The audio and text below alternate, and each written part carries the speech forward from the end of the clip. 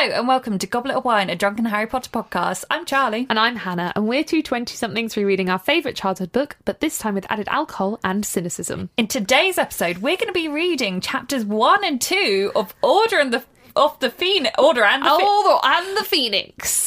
So grab a glass and join us on this reminiscent journey.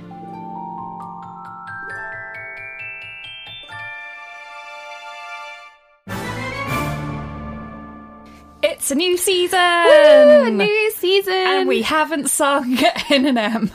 Yet.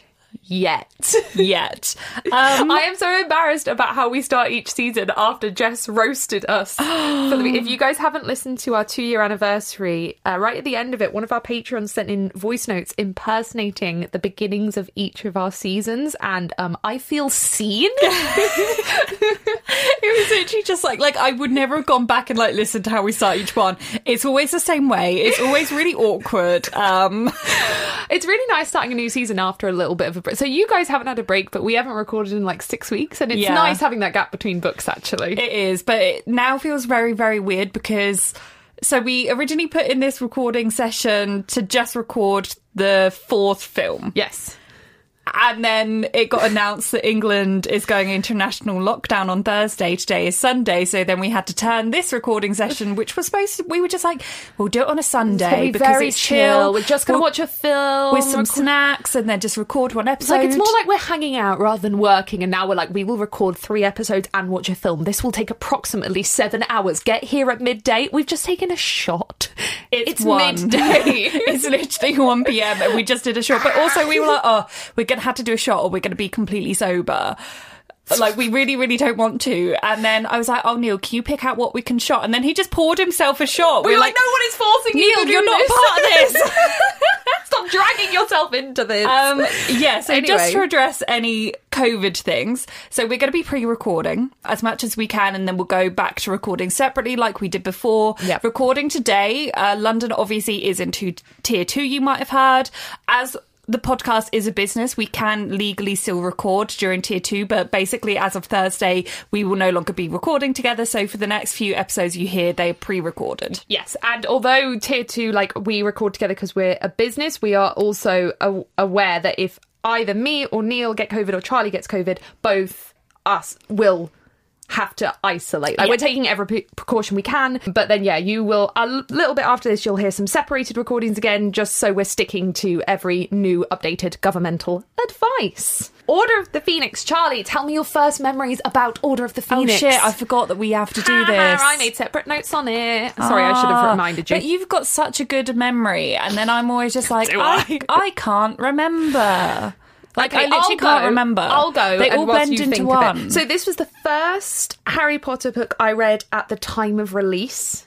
It was published in 2003. This was what they call the fan fiction people at the time called the 3-year summer. It was a 3-year gap in between Goblet of Fire and Order of the Phoenix, the biggest gap that existed. So this is where I turned the age to start reading them as they came out, and this was where me and my mum had a fight about who would read it first, and she won this one. I remember the news when the book cover for this got announced, because it was the first book cover without Harry featured, and that made the news because there was speculation that people would be like, maybe it's not from Harry's perspective. It would change that last minute. Wow. I also remember I was in year 5 and a teacher, the book had just come out. So this teacher was trying to make the lesson really relatable. So he was like, okay, I want you to write a letter from Dudley's perspective about how he felt about the Dementor attack. That was our homework in year 5. I don't know how your memory is this good. Wait, so you said 2003? This book was published, summer of 2003. 3 years after Goblet of Fire. So this was... You would have been in year 5. Yeah, so this was around the time when I got diagnosed with dyslexia. It was either year 5 or beginning of year 6. Okay. I can't remember. So at this point, I still would have been listening to everything on audiobook, but this would have been around the time when I got diagnosed and then went, right, okay, I'm going to start reading through. Yeah. I remember the long summer. Yes. I remember waiting for fucking ever. Ages. Which probably contributed to my thought process of by the time the last one comes out, I want to, because it was such a big thing about it coming out. Yeah. But yeah, that's basically That's all I That's remember, a memory. really. No, that's a memory. But that's not even memory. That's me just being like, I can work this out. I can work this out. Right, so on to the alcohol we are going to drink in today's episode. Today's alcohol is a Patreon alcohol from Jacqueline. She has suggested Fireball whiskey, which neither of us have ever tried. No, but Neil's a big fan. Yeah. So I was going to put this in to the podcast anyway when Harry has fire whiskey in book 7. So I'm excited that a Patreon suggested it as well. Mm-hmm. It smells like Christmas. It does. But also the weird thing about buying this, because I spent ages like staring at the whiskey aisle, like I can't see it.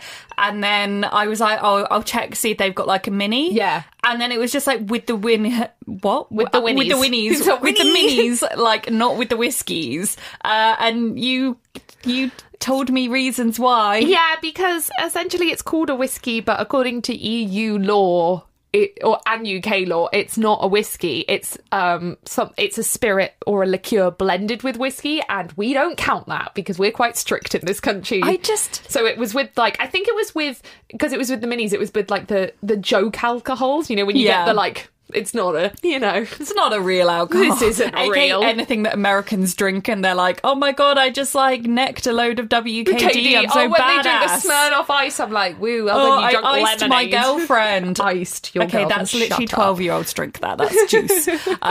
Try hard. No, I'm joking. Don't. But like, I just seriously question that. Like, who at the EU was like, you know what, we need to spend a load of time on making sure that Fireball is not sold with whiskey. These are the things that matter. Like, I never thought I would take Brexit's side, but. We'll continue to take this side, though, because we are more serious about whiskey than our EU counterparts anyway. Yeah, true. That and, like, Scotland. Exactly. So let's But also, why did this used to be banned, Hannah? Oh, this alcohol used to be banned in the EU because it used to contain did I say dry freeze? What did I say? Why can't you remember this, Hannah? It was like dry freeze. It's some sort of like spray that's used to like make things like, I don't know what it is, but it used to contain that. It doesn't anymore. Antifreeze. That's the thing that you spray on your car windows in winter. Shall we add some back in for the authentic? Yeah. Now, before you drink it, I would just like to read you this description. What you have here is a smooth liqueur with whiskey and a fiery kick of red-hot cinnamon. It tastes like heaven, burns like hell. What happens next is up to Cheers. It's well nice. It's very Christmassy. Very festive. I like it. I mean, it doesn't burn. I feel very I betrayed literally read by the online packaging. like, it burns. This doesn't burn. Maybe the ice is taking away the kick. Well, it's said to serve it with ice, so I like it a lot. Very festive. I do like it. It is very festive. I see why in this country it's more of like a jokey drink. Like, I read online that like underage frat boys drink this, and I'm like, really? That's such an American thing. Americans, I'm sorry, you can't This drink. is Canadian. But like the whole like frat boy, like. But anyway, thank you, Jack. I don't know whether Jacqueline recommended this for the Harry Potter fire whiskey thing or because it's your favourite drink and we're just shitting all over it. I'm not shitting on it. It tastes nice. It does taste nice. So thank you, Jacqueline. We also have some shout outs to do. So these are new patrons that have joined us over on Team Patreon. So a gigantic thank you to Rhiannon. A sizable thank you to Jacqueline. A massive thank you to Alex. A car-sized thank you to Cherie. A supersonic thank you to Not So Headless Nick. A raucous thank you to Rachel. A My Cat Misu-sized thank you to Celia A. Christensen. If I said that wrong, please message me and I will give you a correction. That is the biggest thank you yet. Because my cat is bigger than anything else on this planet? Yeah. Yeah. It's got its own orbit. We all orbit around Misu. A kilowatt size thank you to Kristen. Thank you all so much for joining the Patreon. They now have access to bonus episodes, to our Discord, to our personal friends what's it called? Close friends list on Instagram. Personal. Sound very they are porny. Our personal close friends. We post personal, intimate things there. So thank you all for joining the Patreon. And lastly, we have our favourite review of this week to read out. Charlie, would you like to do the honours? Sure. A few months ago, my sister recommended you to me, and now I've gone through all the episodes and have to wait 2 weeks in between. Soz. We're both huge HP fans. I'm in Slytherin and she's a Gryffindor. Big relate. Love it. And your interactions remind me of us two. Aw. Your episodes are a welcome break from studying and a calming force in the madness that is the US right now. Ah, that was from Just. That wasn't a typo. I checked twice. Haha, I know past Hannah said one more thing, but editing Hannah is here to add one more thing onto this already obscenely long intro.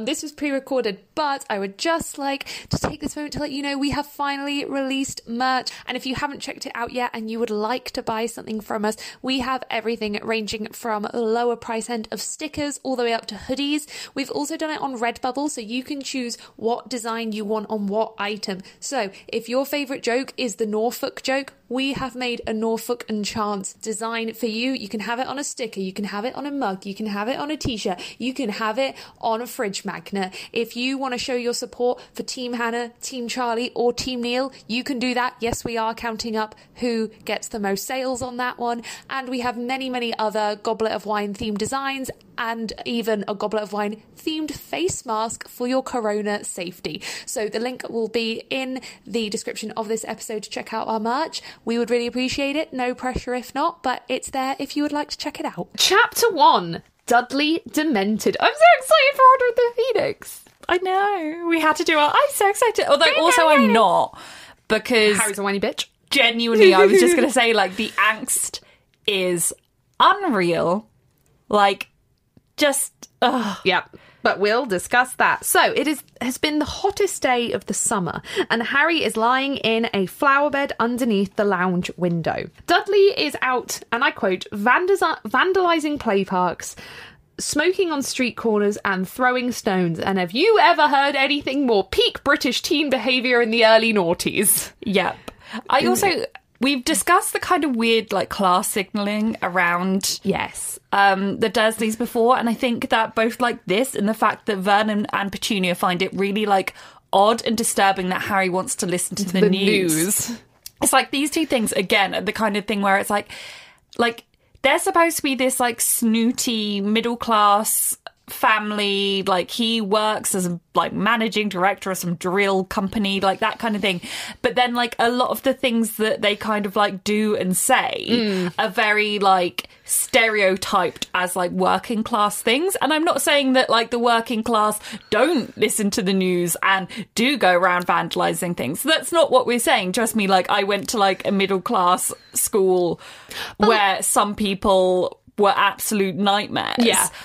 But it's just, like, the weird kind of, like, I don't know, they're just, like, stereotyped, not middle class, whilst being described as being middle class, basically. I think they're, like, I think it's because they are the kind, they're meant to be coded as, like, the first, and why they have so much pride is they're one of these first generation working to middle families, and that's why the Dursleys have a lot of pride. But I also think, I don't think it's wrong for Dudley to be coded as smoking on street corners and things like that, because I think it's more of, like, a rebellious thing, because he is a bit pretentious and he does go to a private all-boys school, but then he spends his summer beating up children and smoking on street corners. Like, I grew up in quite a, like, nice middle-class village in England, but and this, like, used to, like, gratify me as a child, because this description of Dudley were the teenagers I was terrified of in my village. Like, I used to have to walk past the bus stop to walk to school, and they would throw their cigarette butts at me. But these were the kids who lived in, like, a nice, like, middle-class village, who came from, like, nice, well-to-do parents. Oh, yeah. Like, I think it's, like, this is,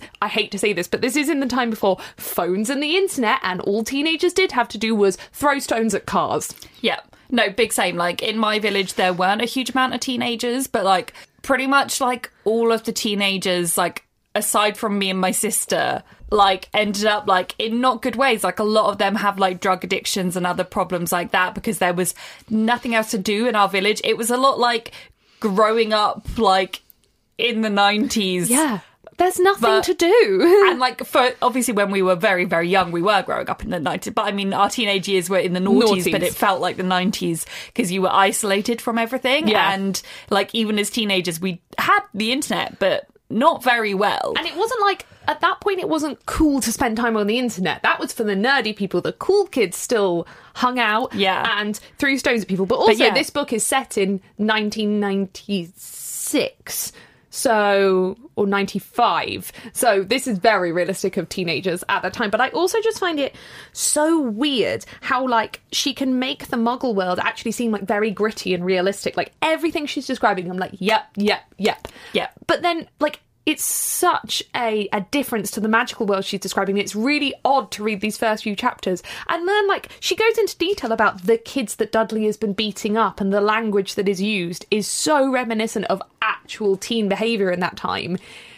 I mean, it's a big talent to be able to describe the magical world and then do this, like, gritty realism. Yeah. But then, yeah, his parents not realising, being that stupid to think he's round for tea at everyone's friend's house and don't know he's out there, like, beating children up. Yeah, definitely, like, some of her descriptions as well, like, off kind of, like, the village where Harry is, I just find so beautiful and so relatable. Like, my teenage years were literally just walking around the countryside.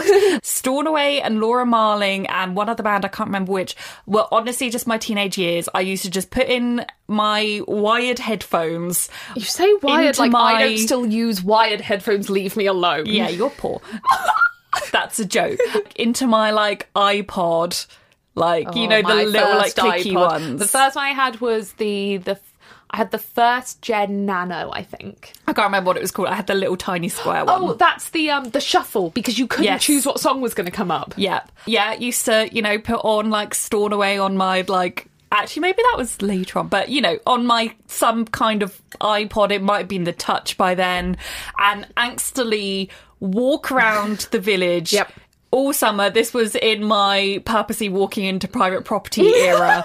Everyone listening's favourite era of Charlie. I am chaotic. You are chaotic. Yeah, and so, like, this description of that's exactly what Harry is doing, particularly, like, hot summer evenings. Yeah. I'm like, yeah, relate. And, like, the descriptions are just so beautifully accurate. They're so vivid. Like, I think in this chapter she goes into a little bit too much detail about the names of the roads. I'm like, if you say Wisteria Walk again, I'm going to throw the book. But it is so incredibly vivid. And I think that was her intention, was to really suck the readers into this real world vividness before throwing you into the magic. And it works. I am like, I can see Harry and myself in this moment. Also, Dudley's a dick. So Harry is listening to the Muggle news to try to work out what is going on in the wizarding world. I just don't get why they find that weird. Like... Well, it's weird because he doesn't spend time with his family. So if he just, like, sat down in the lounge, like, hey. But also, like, Harry's, like, trying to, after he gets rumbled in a little bit, he's, like, trying to think of, like, another way to listen to the news. And I'm like, radio, newspaper. Well, yeah, he says he's stealing newspapers out the bins. Go stand in a shop that's playing the like... A radio is a good chat. I suppose he doesn't have any of his own money. You would think by this point there would be like a kitchen radio, surely. Yeah, but also you would think by this point that Harry would have been smart enough to take his wizarding money, of which he has a lot of, convert some of it to Muggle money ready for the holidays so that he could buy his own things. And surely Gringotts has, like, a postal money conversion service. Yes, it surely absolutely must do. So I don't know why he doesn't convert some money to Muggle money and then buy himself a radio, some new clothes, and probably some food. Yeah. It's really weird to me that he keeps relying... Like, I know his aunt and uncle should be paying for things for him because they're his guardians, but it's really weird to me that he's loaded but doesn't convert some of his money to Muggle money for things he wants. I mean, I think we know that Harry is not the smartest. Not that smart. It's like the fact... Sorry, no, I was just going to skip ahead. I need to stop skipping ahead. Stop skipping. I'm sorry. Yeah, so Harry's desperate for any news and he hasn't heard anything. The news finishes up with a great story about a budgerigar or something. Yeah, a budgerigar. Was it skiing? Water skiing. Water skiing. I'm happy for him. I see it. And Harry hears a loud crack. Harry jumps up and pulls out his wand, and then Vernon... I knew you'd make the thing over this. ...to choke. I said Harry. strangle, not choke. I chose not to use the word choke. But also, we will get to the fact that this is only the first instance of more than one of choking in this chapter. But, the Vernon notes I have. But why are you choking someone who is your legal... That's your child. You are in charge of this child. And also, like, they're so worried about the neighbours a bit. And then they're just choking him out a window. It's like, oh no, in case they see a stick in his hand, let me choke him. Like, yeah, they might have something to say about that. Maybe they'll call What's NSPCC. weirder, the stick in the hand or the choking? Yeah. And it actually says... I'm not sure if it's this bit or later, but it is now that a neighbour's frowning at them. Yeah, maybe because you're choking your nephew. Exactly. And in their brains, he's clearly thinking this is Harry's fault. It's like, no, you're choking him. But it's just like, we've had like bits of abuse before. Like, we have. But this is the most like full on. And it's just taken as normal. Harry's like, get off me. I'm like, It's being abused. This is awful. It's so bad. Stop like, the abuse in this chapter, and not just towards Harry. Yeah. Not just towards Harry. Not just towards Harry. So Vernon is absolutely convinced the noise was magic, and Harry is also convinced the noise was magic, but obviously not him. The Dursleys question Harry about why he's listening to the news, but Harry just kind of sasses them and walks off. Oh, it's brilliant. They're like, we know you're up to something. We're not stupid. And he's like, you could afford me. Bye.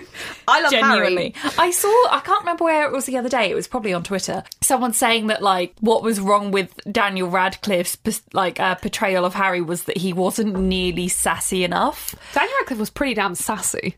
But not sassy enough. No. Like, he went hard on the angst, not hard enough on the sass. And I find that quite weird because Daniel Radcliffe is a very sassy person. Exactly. I don't think I think the films wanted to be really dark, but they wouldn't let Harry have these, like, they made Harry more angsty. Like, I know Harry's an angsty guy, but he's also fucking funny. Yeah, exactly. I do feel like it wasn't Daniel Radcliffe because he is, like, just a sass monster. Sass queen. Yeah. So I do feel like it was like a directorial thing where they took out some of the sass. They're like, we just want you to be a sad just orphan. Be emo. Sad. We learn that Harry has been getting the magical newspaper every day, but he only reads the headlines. He has deduced from Ron and Hermione's letters that they are together, which I can understand why he's super angry, because if I found out that two of my best friends were hanging out and I wasn't invited, I would be mad. Yeah, definitely. Especially because my FOMO like every is time me and Neil bad. hang out, and then you're just like, I wasn't invited. Yeah, you can't hang out and not invite me. Yes, we can. We hang out and not invite you. I am the middle filling. That What? made it sound weird. I am the glue. I am amazing. My FOMO is so bad I can't cope, please. My FOMO is crippling at this point. But there was at least one time when me and Neil both told you separately we were going to the same thing but didn't say together, and you didn't put it together. Yep. I don't mind when you do things together that I don't want to go to. Like The Shining. You should have come. There was great knitwear. But I don't like scary films. Anyway, I can understand Harry's anger.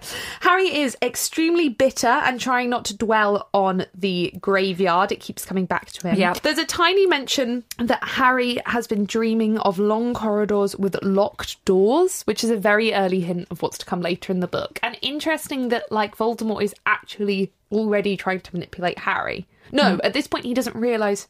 Yeah, no, at this point he doesn't know that Harry When does he realise? Oh, when he sees the Mr. Weasley thing. Yeah. Yeah, got it. So he doesn't... So Voldemort is thinking about the long corridors with the locked doors, and Harry is just seeing it in the night. Got it. Dudley has got into boxing, which, like, J.K. Rowling tries to spin this as a bad thing, and it is a bad thing that Dudley's using his boxing skills and aggression on, like, other teenage kids, but she tries to do it as, like, a bad thing, that Dudley, who is quite an aggressive, overweight, not that interested kid, has got into a sport, when actually, like, if you look at the people that they tried to get into boxing in a lot of different societies, boxing is a really incredible thing, especially in UK society, that often you put kids into who do have a lot of aggression to really help them work through it, and it's actually really amazing. So I don't like this kind of whole thing of being like, boxing's bad. It's like, no, boxing's good. Boxing is good. Yeah, and I think it says a lot, like we will talk about Vernon's abuse, like, of his son, of everyone around him, of his wife, but of his son.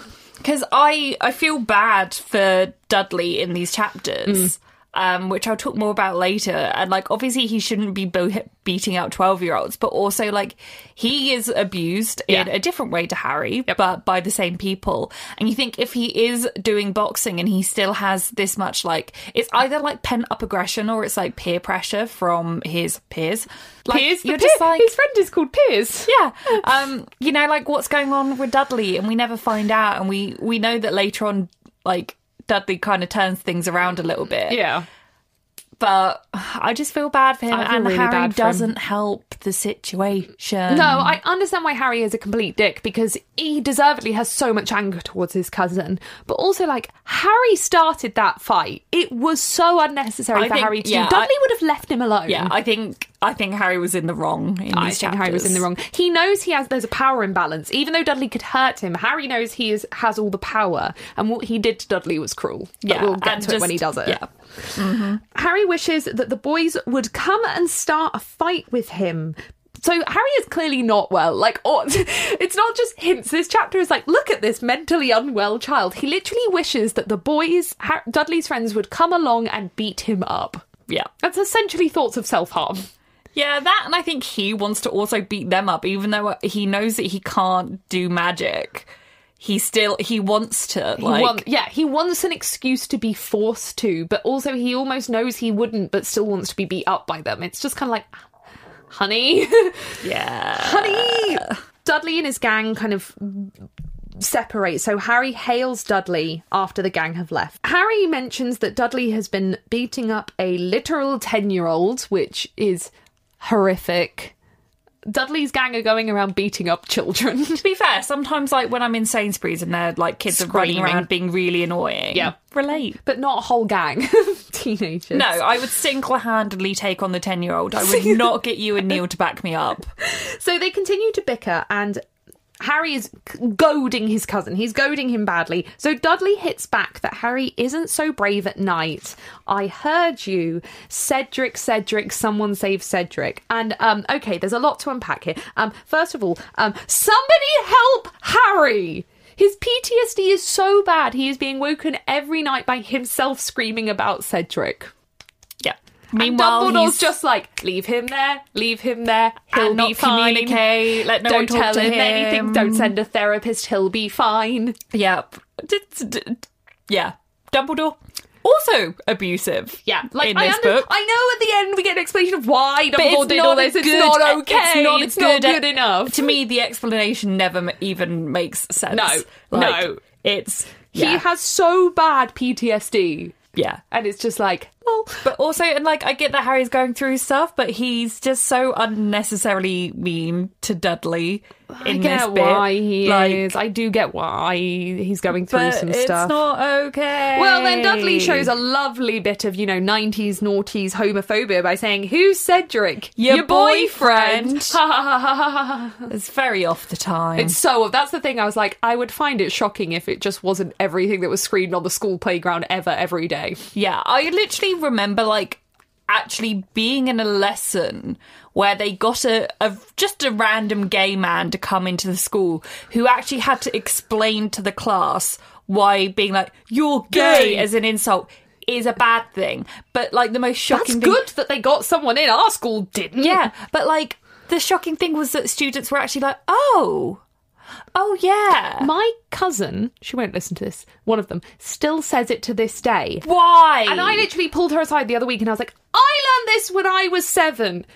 If you say you're gay is an insult, you're implying that gay is something bad. She's like, no, I don't mean it like that. I've got loads of gay friends. And I was like, do you hear yourself? Like, she's like, it's really not that bad. I'm like, it really is, stop. It just always seemed obvious to me that that's, like, not a good thing to say. Yeah. How do some people have to have it explained? I don't know. I remember my mum did sit me and my brother down and explain it to us, which it was because my brother said it, but he was so young at the time. Yeah. He was like 5. He was copying something he'd heard on the street. There's an age where you don't comprehend what words mean. Yeah. So she sat us like, both down. When they got someone into the school, we were in high school. What? I thought you meant in primary school. In high school. That is terrifying. Yeah. But it was like the peak British insult in the noughties was being like, gay. Yeah. Just that. To everything. Yeah. Just that was a cutting insult. It was like either you're gay or your mum. Or your mum's gay. Sometimes you combine it all. Witty. Children are witty. Yeah. There's also a mention that Vernon has threatened to lock Harry in the shed if he comes home after Dudley. I don't know why I'm laughing. It's not funny. I mean, he hasn't done it. But it's just, he's so, like, everything is so extreme. You know, it's just like there are other punishments. One, you shouldn't be punishing for that anyway. But like, if you're going to have like a curfew, make it an actual curfew. And if the curfew is broken, have a punishment. There's not locking someone in the shed because that is abusive. And it's just always like in the text. I don't think I get that you don't have to be really like blatant about everything in like literature. Like, I hate when books over explain things. That's what, you know, American directors do in films. Yeah.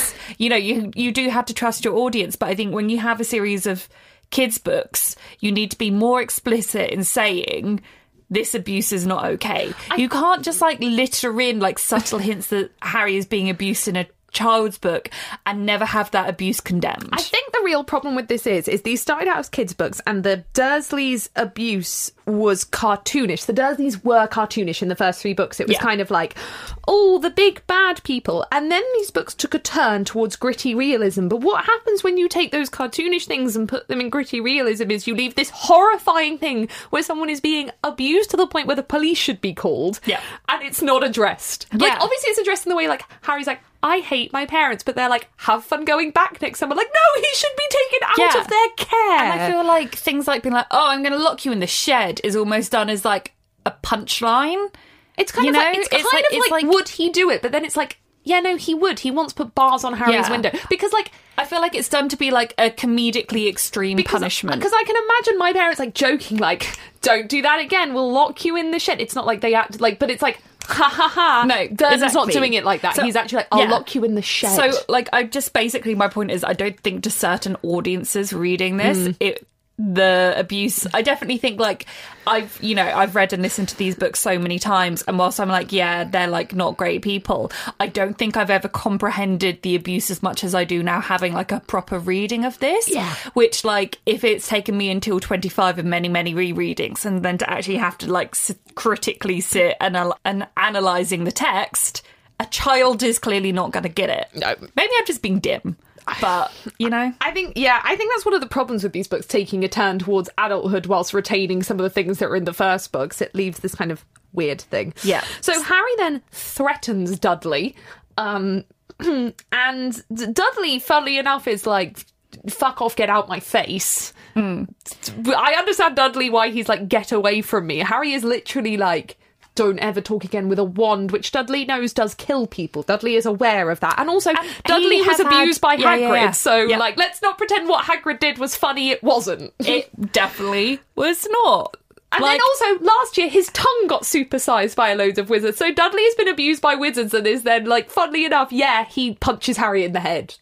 Fair enough, really. I literally wrote fair enough. Honestly, like, but also, like, Harry just has, like, the chronically worst timing. The fact that he gets out his wand, the moment the Dementors come that make it look like he's done it. Yeah, no, it is bad timing all around. Yeah, so Dudley yeets his fist into Harry's face. Fair enough. Harry falls down, loses his wand, manages to scramble about, does a bit of, like, kind of wandless magic. No, he does wandless magic. Like, it's in the vicinity. But yeah, he casts Lumos, finds his wand. There's multiple different Dementors. One of them's attacking Harry, one of them's attacking Dudley.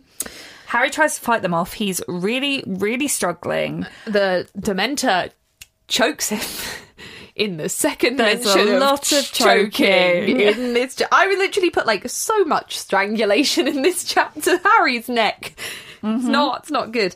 The Dementor is beginning to strangle him, and Harry is really, really struggling to think of anything happy enough. His Patronuses aren't working. And then his last thought before he passes out is, I'll never see Ron and Hermione again. And in that moment, their faces burst into the forefront of his mind, giving him the ability to cast a Patronus. It's very cute. Chills. I was like... It's very cute. They chase away both Dementors, and of all people, Mrs. Figg enters. The best character ever. And she, literally, the chapter ends with her going, don't put your wand away. Dun, dun, dun. What? Books are turned on their head. She calls him an idiot boy. And he is an idiot boy. He is an idiot boy. And that's how the chapter ends. Queen. I loves her. I loves her. Chapter 2, A Peck of Owls. Mrs. Tibbles was on the case. Her cats literally find things for her. I love Mrs. Figg more than life. I know, and I love Mrs. Tibbles. I love Isn't it Mr. Tibbles? I thought it was Mrs. Tibbles. Okay, let's just say It's Tibbles. It's Tibbles, the non-binary cat. I got fed a thing on TikTok the other day about a non-binary dog. Have you seen the dog that's communicating with the things? No. So someone's bought or made, I don't know, this thing, and it's got like buttons with like different words, and their dog is learning to talk to them. So like That's the dog can incredible. press the buttons and it is actually communicating. That's incredible. It's terrifying. I'm scared enough of dogs already without them like Talking as well. We learned that Mrs. Figg is a squib. Harry calls her a batty old cat-obsessed neighbour, which is all I hope to be in life. oh yeah, like this is my future. Like Yeah. I can say I'm a lot of characters in Harry Potter. I can say I'm Luna. I can say I'm Ginny. I can say I'm Hermione. I can say I'm Tonks. But at the end of the day, I'm Mrs. Figg. This is my That's the new future. merch. At the end of the I'm day, I'm Mrs. Figg. Yes. See, round 2 of merch. Yep, it's coming. It's coming. No, I want to be Mrs. Figg. I don't know why Harry makes fun of her. Harry, you dick. It's actually goals. And also, like, you know what I feel like she's like? I feel like she was, once upon a time, Dumbledore's beard.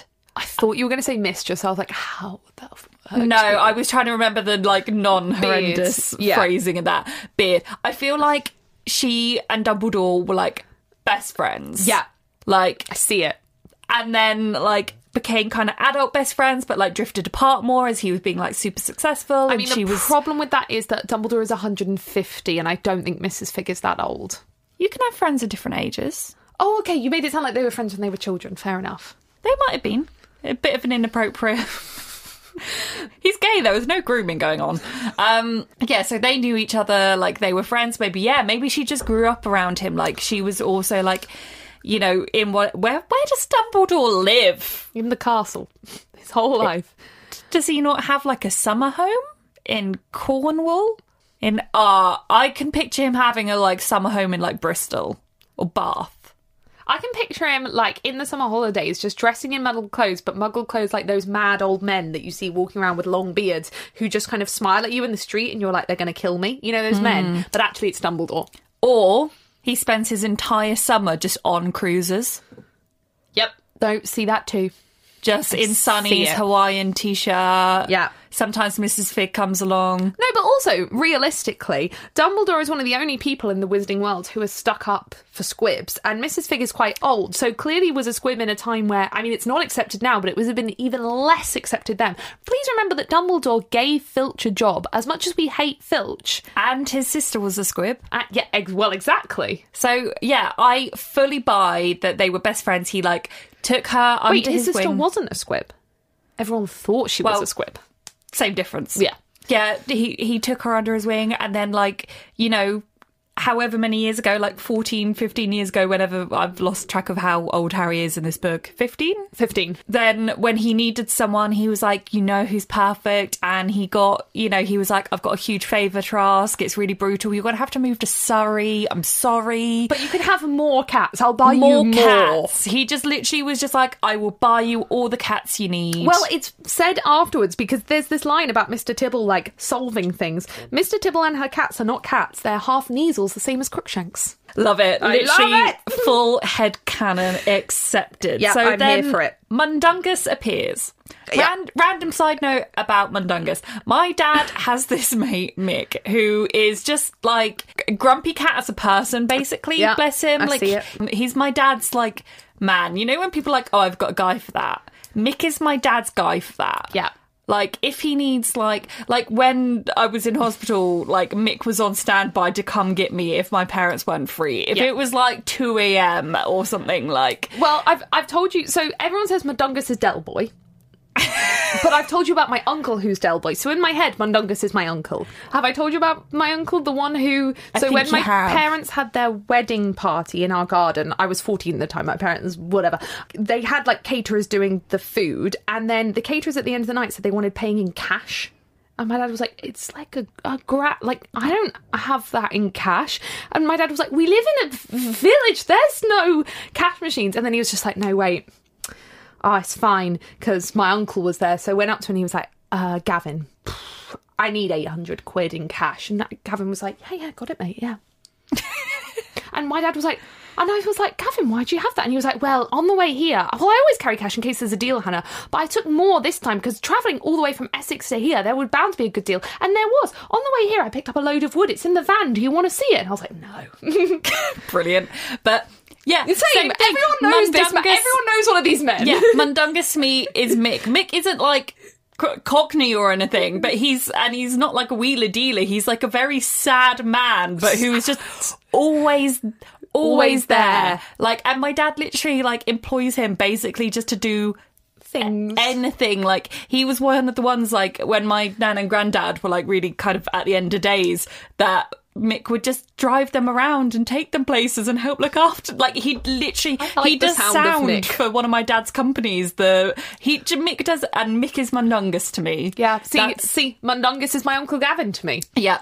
Also, but everyone knows someone who is like this. Exactly. If you don't, tweet you're us, that person. Tell us who is your Mundungus. Hashtag who is your Mundungus. Yeah. So Mundungus appears out of nowhere in the middle of the street, which, you know, muggles, but whatever. Mrs. Figg says this is exactly what Dumbledore was worried about, like Harry doing magic. This was what they were trying to prevent happen, which is kind of like, okay, none of that gets explained. Then Mundungus leaves again to go tell Dumbledore what's happened. You missed the key part. What? The part where she hits him over the head. Mrs. Figg begins to beat him around the head with a bag full of cat food. Again, Queen. It said her string bag. I'm like, Charlie has string bags. I literally have turtle bags. You don't wear carpet slippers out of the house, and I wish you did. Do you want me to start? Yes. Okay. They get home, Mrs. Figg leaves, Dudley vomits all over the doormat, and Petunia says the classic line, did Mrs. Polkiss give you something foreign for dinner? Oh! Oh, also, sorry, I'm just looking at my notes. Back to Mrs. Figg. She says that she thought Harry was intelligent. They told me you were intelligent, I just love boy. that it's just like Harry, like, being really sassy and moody for like a chapter, and then Mrs. Figg comes along and just blows his sassiness out the water. She's like, you want to be sassy? I'm going to show you how to be sassy. You met me, bitch. Dumbledore put me here to look after you for 14 fucking years, and you've always been rude to me about my cats. Yes. So, no, did Mrs. Polkiss give you something foreign for tea? And this makes me really sad because I love an Indian. I love a Chinese. Could you imagine? I thought you were just going to assume that Mrs. Polkiss, it was an Indian. We don't know what it was. No. But like I love Thai food. Yeah, are you saying that the Dursleys don't get a single Indian takeaway? This must be what that means. But they're also the kind of people who would say Indian isn't foreign, it's British. I mean, to be fair, Indian in the way that we normally have it is British. It was made for the British taste. It's not even, I mean, it is now, but it's not even, it's a lot of like Indian food that we have isn't Indian. I can't remember where it's from, even but it's like somewhere else in like South Asia. Pakistan or yeah, somewhere. I can't remember, but it's like more similar to basically not Indian. It's also not similar to anything because it was invented for us and our weak ass tastes. Yeah, there is the gorgeous line, sorry, a little bit before this, when Vernon comes out, it says that his walrus moustache was blowing hither and dither, and this is the first of quite a few lines in this chapter or two where Vernon's moustache just gets personified in the most beautiful ways. But this is what I mean. This chapter blends together the cartoonish with the realistic to the point where it's disturbing. I'm like, so he locks him in a shed but also has a moustache that literally blows? But like, I just want to get like walrus moustache blowing hither and dither tattooed onto my forehead. Tattooed under my nose in the shape of a moustache. Yes. Tattoo it on your finger so you can do that like the kids did in 2008. This now looks just a bit like Hitler, but it was a thing that people did. They start blaming Harry, obviously, because it does look like Harry did it. But also, but Dudley specifically was like, Harry did this. Which, fair enough that he thinks that. Dudley's in the right, as far as I can tell. But a letter arrives saying Harry has been expelled, his wand will be destroyed, and he has to attend a hearing. Why is his wand being destroyed prior to the hearing? What level of... Yes, your wand could be confiscated before the hearing. You can't... Why? What if he's found innocent? I think as far as we know about the wizarding law enforcement, the fact he's having a hearing isn't to say if he's innocent or not. It's to say how he's going to be further punished. Yeah. The thing is, you could argue, you'd be wrong, but you could argue that their senses are that advanced, whatever magical senses they are, that there is no innocent or guilty here that they know. However, we know that's not true because it's of just book an 2. area location. It's an area location, which is just bonkers. Like, you could literally, some random person, like a Death Eater, could apparate outside Harry's house. Yep, do a load of magic. And go Lumos and apparate away. But also, Ron and everyone could be doing magic continuously and never get told off for it. So it does not work. So that's why it needs to be hearing to establish innocence or guilt, not to establish punishment, which is what it sounds like it is. I mean, I guess their wand could be destroyed, and if they are found innocent, they could get a new wand, but that's pointless. Just confiscate the wand. Yeah. So Harry realises he has to run. Like those TikToks. Before they find him. But then another owl arrives from Mr. Weasley saying, don't leave, don't surrender your wand. And Harry's like, how can I not leave and also not surrender my wand, please? Yeah. Harry begins to answer the Dursleys' questions, but then Dudley begins to talk. Dudley kind of tries to explain what happened to him, but Harry is filling in most of the gaps. And Harry says, like, you'd never be cheerful again. And Dudley says, I felt. And Harry wonders what Dudley had been forced to relive in those moments. So what do you think Dudley was forced to relive? Can I just say you also skip past the point where I'm sorry. Vernon's moustache was blowing about furiously. How long is it? Why can it move on its own accord? I assume it's one of those ones that actually goes past the lips, so you can't see him talking unless he's really angry, then it's like... It's absolutely beautiful. Yeah, so we know that the Dursleys are abusive towards Dudley, just in a different way. For instance, naming him... Dursley. They are, but the thing is, like, they're abusive in the way that, like... What is it? There's an actual word for it, but when it's not like neglect, but it's when you kind of neglect someone by not being too... I don't know the word. Pandering. There is like a word. Yeah. I can't remember. But yeah, so they're neglectful, essentially. They overfeed him. Yep. They don't listen to his actual needs and wants. Yeah, they don't punish him or help his development. He's also been abused by various different wizards. Yes. He has grown up having to live in fear of Harry, especially before he even like really knew. And it was just like weird things happened around Harry. And then later on when he did know... And it's like, could you imagine you're both simultaneously living in Harry's shadow and living in fear of Harry? Yep.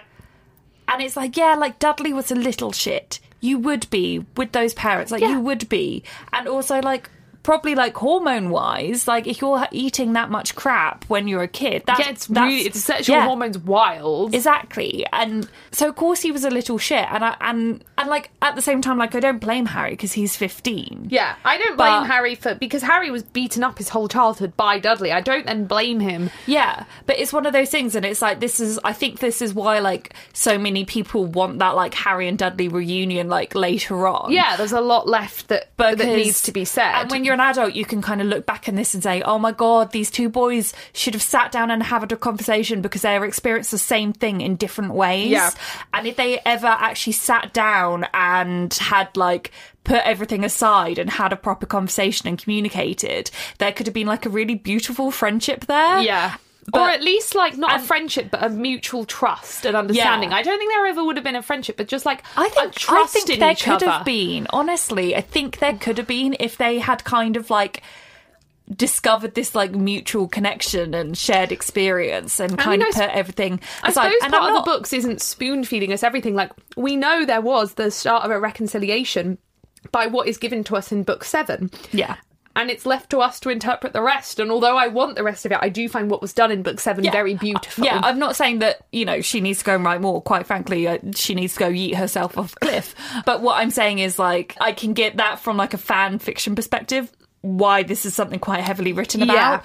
And I'm not blaming either of the boys because they're both too young and under too much other kind of pressure and stuff to ever do this. And also they spend like 6 weeks out of the year together at this point. And purposely avoid, and are told to avoid each other essentially. Yeah, but it's a massive shame that they could have been there for each other, both experiencing the same thing in different ways, and they weren't. And it breaks my heart. But at the same time, to answer your question, yes, I think the abuse that Dudley gets from his parents is so subtle that it's not that you would have a specific, like he isn't being hit or screamed at by them. And I'm not saying that one is worse than the other, but I'm just saying in terms of like having a flashback from the Dementors, there's not like a specific thing from them. I think the Hagrid thing and the Weasley twins thing, that probably could be a flashback, but I do wonder what else there is. What are your thoughts? I really think that what he relived was his bullying of people, especially people who are so much like more powerless than him. I think it's obvious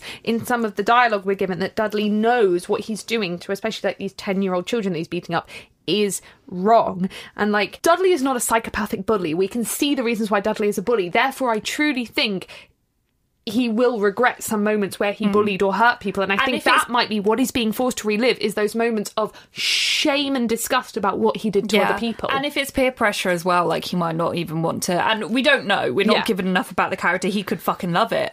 But yeah, and I also think he might relive like him being bullied, because at the end of the day, this is like an overweight child in the 90s. Like he also would have been bullied. Well, he had to almost rise to the top so he wouldn't be bullied. I think that's part of the implication, that he beat other children up so that they'd be scared of him so he himself wouldn't be bullied. And I think that is what comes to him in flashbacks. And I really wish there was a bit more of Dudley in book 6 so we can see more of the arc, because I think this is the turning point of how we get to Dudley in book 7, and I would have loved a bit more time with Dudley in book 6 so we can really see him changing into that tiny bit we see in book 7. But this is the change in Dudley. It's actually, although it's horrible what happened to him, maybe it's a good thing this happened to him, because this is his wake-up call. This is his moment. And I think I like to think he never, like, he was still like a boxer and he was still like cool, but he didn't beat people up and bully people as much after this, or he started to think about his actions more, because I think book 7 Dudley is not beating 10-year-olds up. Yeah, and I like that, because doesn't in book 7 he thank Harry for saving him now? Yeah. And I like the fact that he has clearly spent time thinking about it and reliving it and actually working out for himself what did actually happen. Yeah, it's a very key moment in Dudley's progression. Yeah. So Harry says that it was Dementors. Vernon asks what they are, and Petunia answers, and she glances at Vernon in fearful apology. Which is just like, I think this, at least is the first time in the books that I've picked up on where we actually kind of start to think, okay, is Vernon also abusive towards Petunia? And the thing is, I know that I've said before that I thought that Vernon and Petunia is the greatest love story. I would like to formally revoke that, because I am redacting my previous, because I said that before I'd done this like close read, and now that I'm doing this close read, this is the first time where it starts to come through that actually maybe she's scared of him. And I think that, okay, so the reason that Petunia doesn't talk about her sister, literally pretends like she doesn't have a sister and doesn't acknowledge any of it, that could be for 2 reasons. One, she's like heavily repressing shit. Yes, that one. Or she is fearful too, because she's worried about what Vernon thinks and what Vernon will say and do. And I think it's a mix. I think it's a mix. So I think obviously she began not talking about her sister because she was jealous. So then she became mean towards her sister. Then her sister got murdered. So then the guilt would have eaten her up inside. So then she started to refuse to talk about it. Vernon jumped on this, everything different is weird. And that was helpful to Petunia because she didn't want to talk about it. But now she might want to process it. Yeah. But she can't talk about it because she's fearful of Vernon's reaction, because as far as he's aware, we don't talk about it because it's horrible. But she doesn't think it's horrible. She hates it for completely different reasons to Vernon. He hates it the same way he hates foreign food. Like, it's different. Yeah, but like we know that Lily and Petunia once upon a time were very, very close. Yeah. And regardless of how you feel about your sister, like, it's not normal to have never like mourned and processed this, and like, and to literally just like not acknowledge her like existence, especially when you have like the product product of her loins, like living with Don't you. say loins. Loins. In my opinion, like, I do think it's like a blend of a lot of things. Yeah. But I do think that, like, on this reading, that maybe a lot of that is like fear out of Vernon. It's like she's kind of set this expectation. Yeah. It's like to a lesser extent, like when I was in a 3-year relationship from when I was 16 to 20, I know that 3-year 16, 20 doesn't add up. I had just turned 16, just turned 20. Yeah. Just in case anyone's listening, like, that's 4. not maths. Like, there was a lot then. Like, the opinions that you have at 16 aren't the ones that you have at 20. Yeah. And being in that relationship for that long period of time, I felt like it stunted a lot of my personal growth because I didn't feel like I could change my opinions or admit when I was previously wrong and stuff, because I had someone that I was so close to that knew me so well. Yeah. And I felt like I had to stay the same person because of that. Yeah. This is obviously to a much lesser extent. Like, he was not like an abusive guy at all. He was lovely. But then the point is that when we broke up, I then felt free to actually authentically be who I was as a 20-year-old. Yeah. Not as a 16-year-old. And I wonder if, like, Petunia has a more extreme version of this where maybe as she gets distance from what happened to her when she was younger and then gets distance from the death of her sister, that she actually would have liked to be closer to Harry and, you know, think and talk more about her sister, but she can't because of Vernon. She's set a precedent. Yeah, and she's, you know, she's worried about, like, she married someone that hated all of these things at the same time as her because that's what she needed at the time. But now that she's in a different place, would she like to? And she feels like she can't, and she might also literally be scared because she's literally saying she looks at him in fearful apology. This, you know, she is apologetic and scared to have mentioned something wizarding. And we know that Harry's not allowed to, but is Petunia? Has she in the past, like, attempted to start a conversation with Vernon? And he's like, no, don't talk about your sister. Don't talk about magic. Like, has she tried to tell him how she felt when she found out that Lily was a witch? And has he shut that down? Has he been verbally or physically abusive when she's tried, because she's accidentally slipped out something magical and literally looks at him in fearful apology? Yeah, I think it could also literally just be that this is just a throwaway line, and maybe, like, Petunia is an evil bitch, and she's definitely still evil because she's abusive towards Harry, but if you know, she might just genuinely not care about her sister. But I just, this line to me, there's a line later where she definitely does. I don't think that Vernon has ever been, like, physically abusive towards her or emotionally abusive in a way that is necessary. Like, he's emotionally abusive towards everyone, but in a way that is like he's trying to hurt her. He loves her a lot, but in a controlling way, in the way that he knows how. But he thinks she hates magic for the same reason he does, and he does not have the brain capacity to understand or listen or want to hear why she actually hates it for a completely different reason to him. And I think she is now too scared to ever explore those real feelings that she has on why she hates magic and why she hates Harry and her feelings towards her sister, because she's too scared of, well, I just hate it for the same reason Vernon does, because it's weird and bad. And it's two completely different things. See, obviously we don't see enough in the text to know, like, for sure. Yeah. But my personal headcanon is that he's very, like, verbally and emotionally abusive. I think that the situation that they're in, the situation that Petunia is in, lends itself to someone to getting into an abusive relationship, because you think how Vernon can spin this in a very typically abusive way. He can say, you're lucky that I, deal with you and deal with your drama and the fact, like, your background, like, you are lucky to be with me, because most people would not put up and as we said, Vernon could have left when Harry was dumped on the doorstep and didn't, but he could hold that against her and go, I took that boy in. And he does say that. I should have dropped him off at an orphanage. I don't know why I took you in. I can definitely picture him saying to her, like, you were lucky that I put up with this and that I stayed with you once I found out. And I think she does have guilt. She herself has guilt, no matter whether Vernon says it or not, that I forced him into this life, that although she didn't want either, they're having to care for Harry. I mean, maybe they could show Harry some love and it wouldn't be such a fucking chore to look after him, because if you show him love, he might be nice back. But, you know, but Vernon's a dick. Yeah, my headcanon is that he's abusive towards everyone in that house. I think he doesn't know anything else apart from to be abusive. Yeah. So Petunia explains that she knows the word Dementor and what they are because she heard that awful boy telling her. Love this bit. Harry immediately assumes she is talking about her mum and dad and snaps at her, if you're talking about my parents, would you say their names? But she's not. That awful boy is Snape. And that boy was awful and abusive towards Petunia. Like, Harry wants to be all nice to Snape at the end of the book, but he was disgusting towards Petunia. And it is absolutely no wonder Petunia has a horrible view of magic, when as far as she knew, this horrible bullying boy took her sister away and was horrible towards her. Mm-hmm. But it's like amazing that we don't know it's Snape she's talking about until, like, I think J.K. Rowling took these 3 years off to actually nail down how the last 3 books were going to play out. And you can tell because there's a lot more linking to the last book. Like, with this Dudley thing, with that we don't know who Petunia's talking about, with what we're about to come up to, Remember My Last, none of this comes up for another book, 2 books.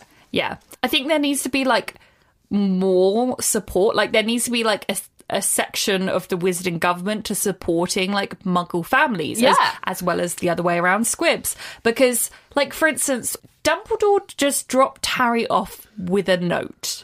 And that note meant that Petunia had to sit down and explain to Vernon, of all people, and explain to him and be believed when she can't. It's not like she could go, yes, here's magic, it's real, like Dumbledore or anyone else could have. There's not this support. You know, the siblings of Wizarding children need that kind of support, and I guess, like, therapy. And, like, it's entirely unsurprising that the Wizarding community doesn't deal with this well. But, like, it should. Like, there is a duty of care there. Yeah. Like, there should have been Wizarding therapy for Petunia and anyone else in her situation, both when Lily got admitted into Hogwarts, and then there should have been assistance in her explaining this to Vernon.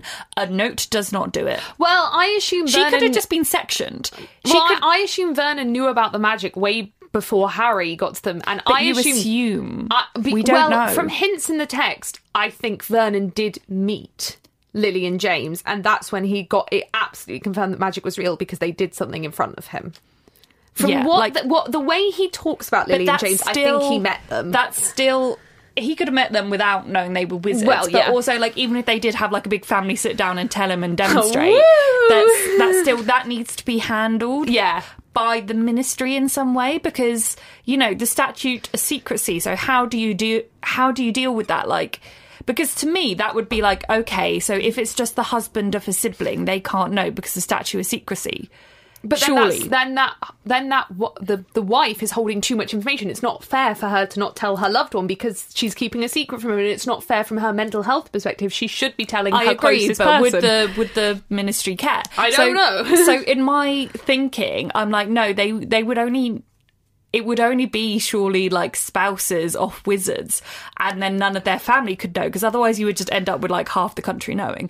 Not literally, but you know how many wizards there are, which is a very debated point. But, like, you know what I mean? It would end up as so many people if it was just, like, anyone in association knows. So that, to me, is, like, says that Vernon didn't know until Harry got dropped off.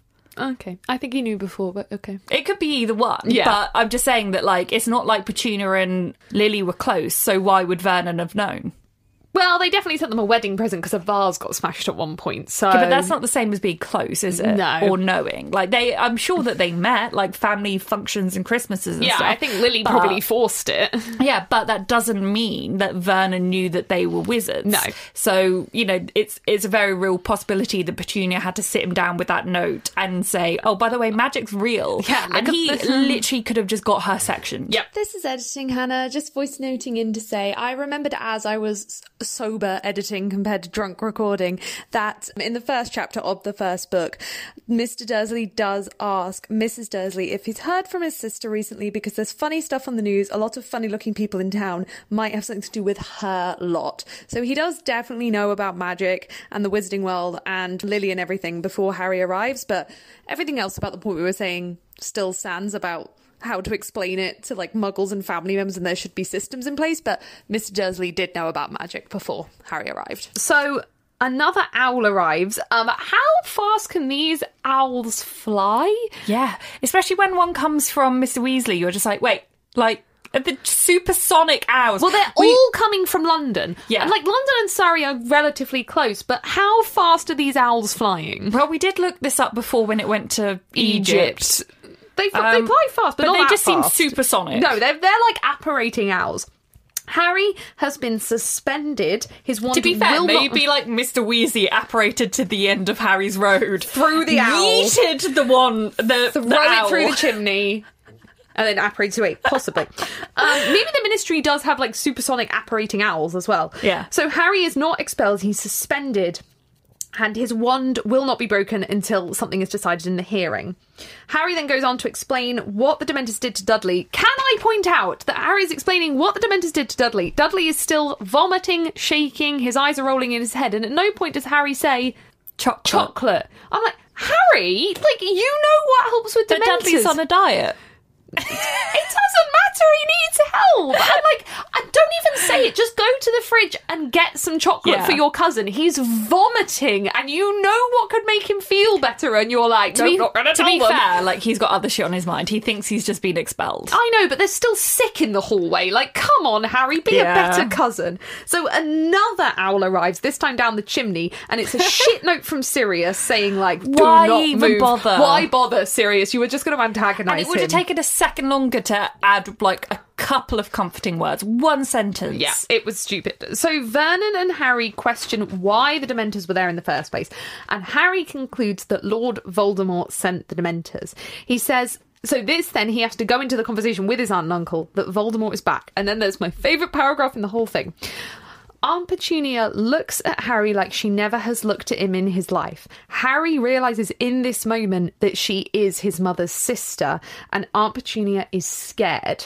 And, like, it's this way Harry is describing, like, he had never truly realised that this woman was his mother's sister. And Aunt Petunia is, like, looking at him in the eye, and he chooses to, like, say the next lines to her. He stops looking at Vernon. And I'm like, you had all this written down. And then you had Fiona Shaw, who is one of the best actors in this country. And then you were like, no, let's not put it in. Yeah. Think of Fiona Shaw doing this moment. Yeah. This is why we need the Netflix show. Yeah.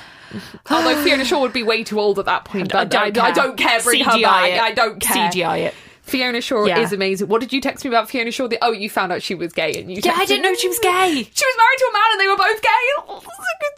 Goals. I mean, it's sad that she had to marry or whatever. Yeah. But yeah, she's gay. Yeah.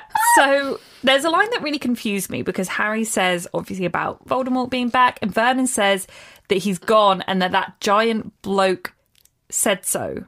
Yeah, I think Hagrid must have mentioned in passing when he was in the hut, and we might have to go back and find out which line it is, where, like, said he was gone. I don't know. I just don't remember it. I don't remember it, but it must be there. I assume it's there. That or it's a plot hole. Possibly. Vernon concludes, which, like, fair enough his conclusion, not fair enough his reaction, that Voldemort is after Harry, and then kicks him out the house to protect his wife and son. Like, I know you don't like Harry, but you're literally like, go die so I can protect my family. He's literally like, go outside, go die. Go die outside. It's like when a cat wants to die. I'm just going to go outside. I'm just going to go outside and die. But I don't want to convenience you guys, so I'm just going to go die outside. He literally finds out his nephew could be, like, murdered, and he's like, go outside, make it happen faster. I'm protecting my wife and child. Yeah. So then another owl arrives, the fifth owl of this book. But also, Vernon, when he says that, says, if you're going the same way as your useless parents, as if getting murdered was their fault. And also, as if Petunia hasn't expressed some, like, liking of her sister and regret over her death in this chapter, and then he's like, your useless parents. Like, be nicer to your wife's sister. He's, like, clearly just like, well, I didn't get murdered. Yeah, like, it's their fault they got murdered for causing trouble. That is literally what he thinks. Yeah. Another owl arrives with a howler, but it's for Petunia, and it is the famous Remember My Last, and this raised so many questions like, for me. how the fuck doesn't Harry recognise Dumbledore's voice? Like, even if you were doing a voice, you could just do an, like, impersonation, and I can still tell that's you.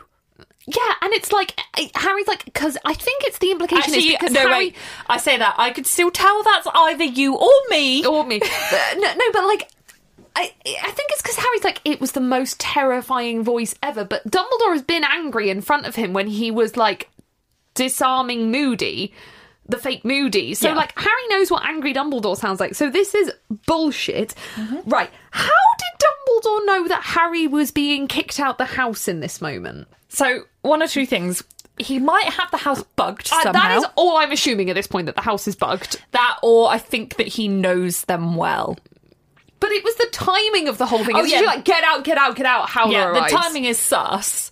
But maybe it's literally just like Dumbledore finally just got done dealing with the government. And then he's like, let me do his this. first thought was, they're going to chuck Harry out. So this implies, and I've forgotten what happens in book 7 or book 6 or whenever this is brought up, so I'm waiting for that to confirm it, but is this basically saying that the letter says that Harry can never be kicked out before he's an adult because he's in danger? That was in Dumbledore's original letter, was it? Okay, fine.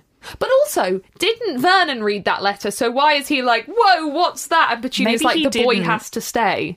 We don't know that he'd read it. Clearly he can't have done. So yeah, Petunia says Harry has to stay. The boy stays. The boy stays. This is a really weird chapter, talking to the Dursleys about magic. It is like Harry says, like, the worlds have been knitted and flipped. Yeah. And it is like that. Like, it's really weird talking to Vernon about Voldemort. It's like, what? And like knowing that like Dumbledore has chatted with Petunia. Well, at this point, Harry's No, like, but we what know. wizard is that? Yeah, And Harry's an idiot. Also, Harry, you can work it out. Exactly. I'm like, why? Even are you if being somehow so you don't dim work about out this? the voice, you can, you know, take a you've good got this. educated guess. Yeah. This is a great chapter. I It's a fucking love this Really chapter. good chapters. Like, other books, she's like, let me recap all 4 books. And this book, she's like, let me start off with a Dementor attack and a fight. Yes, I think like you kind of finally get to the point here where she's like, you know what, someone's reading this, they read the other They books. read the other books. Like I the love other this. books are like, in case you just pick this up in your local library. And you Previously on Harry Potter. genuinely. I hate when shows do a previously on. I skip because through I'm like, it. 1, I'm normally marathoning this. Yep. And like 2, it's always when it's like you'll watch something that's like 6 seasons and you'll be on season 6 and then it will be like previously on and then just like show the last interaction you had with the character And in you're season like, 2. right, so it's going to be that character's storyline. It spoils that- what's going to happen. It's like that character is clearly going to Gonna come die back or because come- you've just reminded me who they are. No, it's spoilery when shows do that. Yeah. Anyway, I love these chapters. This was really great. amazing we chapters. have a question. We do. That's just what I went to get up. I need a piss so badly. Oh, you can wait. So the question is, and we're going to have to obviously do 2 answers for this. What has been the biggest / best thing that the Potter universe has given to you? And this is from Vera. Obviously, it's this the podcast. Thanks, Vera. So we need like another answer. Yeah, like the main answer is this podcast, obviously. Yeah. I think just something like safe I know I can always come back to, a comfort in my like saddest Yeah. moments. There has never been a time when I'm sad or upset or anything where I haven't picked up a Harry Potter book, and having that comfort has been It's a like blanket. It is a blanket. Yeah, like it's been that very would be- helpful. Yeah, that would be my third answer to this. My third answer. But it is like if I'm ill or sad or Yeah. sick, like ill or sick, like you know, or sick. I put on the audiobook on the film and like having that warm hug, and I know that I would have found something else. Yeah. Like for some people that's Twilight, for some people that's His Dark Materials, for some people it's Lord of the Rings, or like I would have found something else, but I'm glad that it's Harry Potter Yeah, because same. there's a lot of it. Yeah, exactly the same. What's but your second thing? my second answer is the ability to read. All right, fair enough. Not to, you know, actually, maybe that's the first. I couldn't do this podcast if I couldn't read, all right? So, That's true. yeah, that was a great question. Thank you, Vera. Thank you for that question, Vera. And thank you guys so much for listening to this episode. Hope you're all staying safe and well. Yeah. And we'll see you in the next one. Love you. Bye. Thank you for listening to this episode of Goblet of Wine. To find us on social media, search at Goblet of Wine Pod on Twitter or at Goblet of Wine Podcast on Instagram. We also have a website over at www.gobletofwine.co.uk where you can keep up with everything that we do. This podcast is produced by our wonderful Hufflepuff tier patrons. Vera, Veronica, Sandra, Samuel, Rhiannon, Redbeard, Matalib, Molly, Kristen, Katie, Catherine, Nathan, Jacqueline and Harrison. If you'd like to support this podcast, check out our Goblet of Wine Patreon, where you can also gain access to bonus episodes, behind-the-scenes content, and our Discord. Thank you so much for listening to this episode, and we'll see you in the next one. Bye!